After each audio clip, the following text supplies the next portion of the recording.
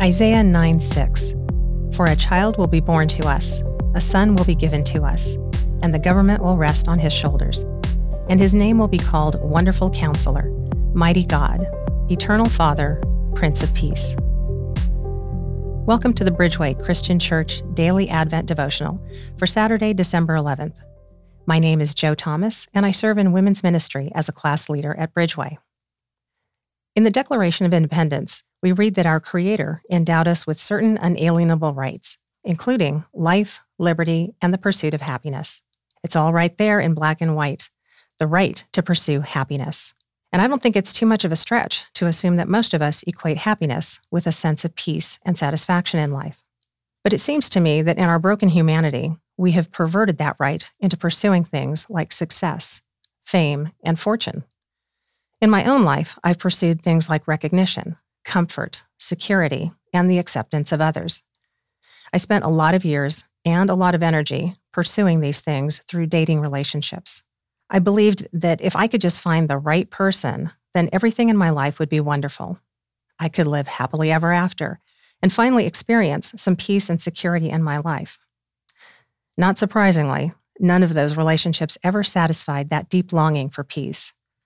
In fact, the pursuit just ended up leaving me even more empty and more desperate for what I was seeking.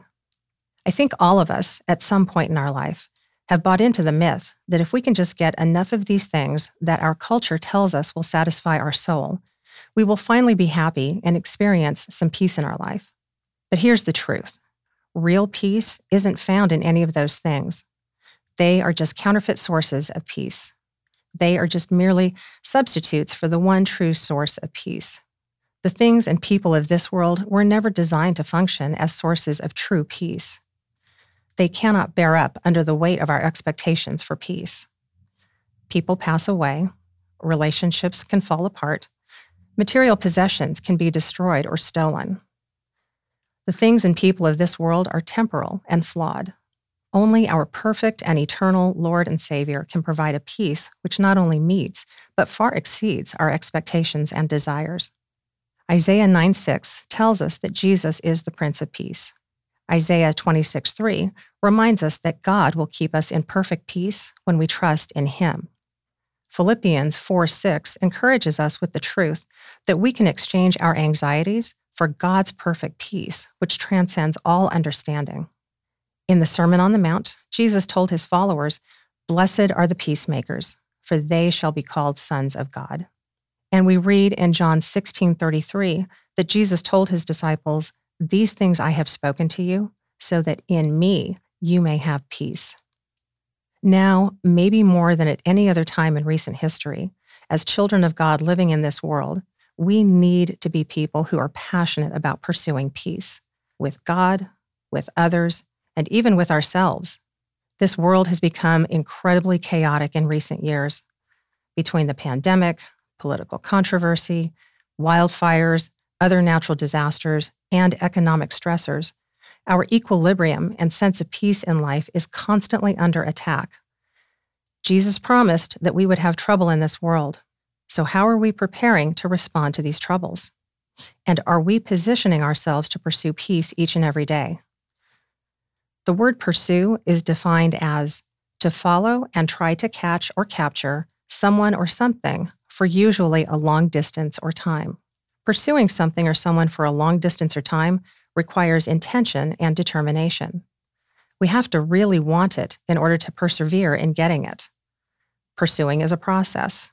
It takes time and effort, and our heart has to be in it.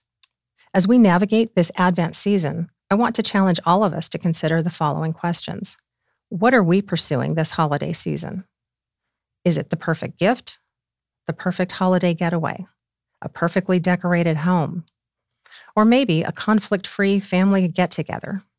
Are we unknowingly striving after peace through people, things, and circumstances? Are we unintentionally setting ourselves up for disappointment? Are we professing with our mouth that Jesus is the source of peace, yet conveying with our actions that we are looking to the things of this world for that same peace? Now, don't get me wrong. I'm not demonizing any of these things. I love gifts and getaways as much as the next person. I appreciate a nicely appointed home. and I am all for stress-free family get-togethers. But let's not elevate these things into a position over and above Jesus.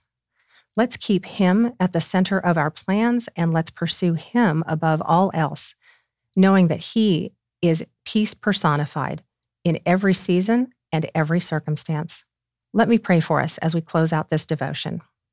Lord Jesus, thank you that you are the Prince of Peace. Thank you that in you and you alone, we can experience perfect peace, which transcends all understanding. Please forgive us for pursuing things we thought could satisfy us and fill us with a sense of peace, things other than you, which have turned out to be nothing more than cheap substitutes. Forgive us for settling for less than the real deal, which is found only in you. I pray for each person listening to this devotional. Please give them the courage to let go of the counterfeit things they have been pursuing in search of peace. I pray they would make space in their life and that you would fill that space with your presence, power, and provision. May your peace rule in their heart. May your love lead them to be peacemakers in this world. And may we all grow as followers who passionately pursue you and your peace every day, regardless of our circumstances. In Jesus' name, amen.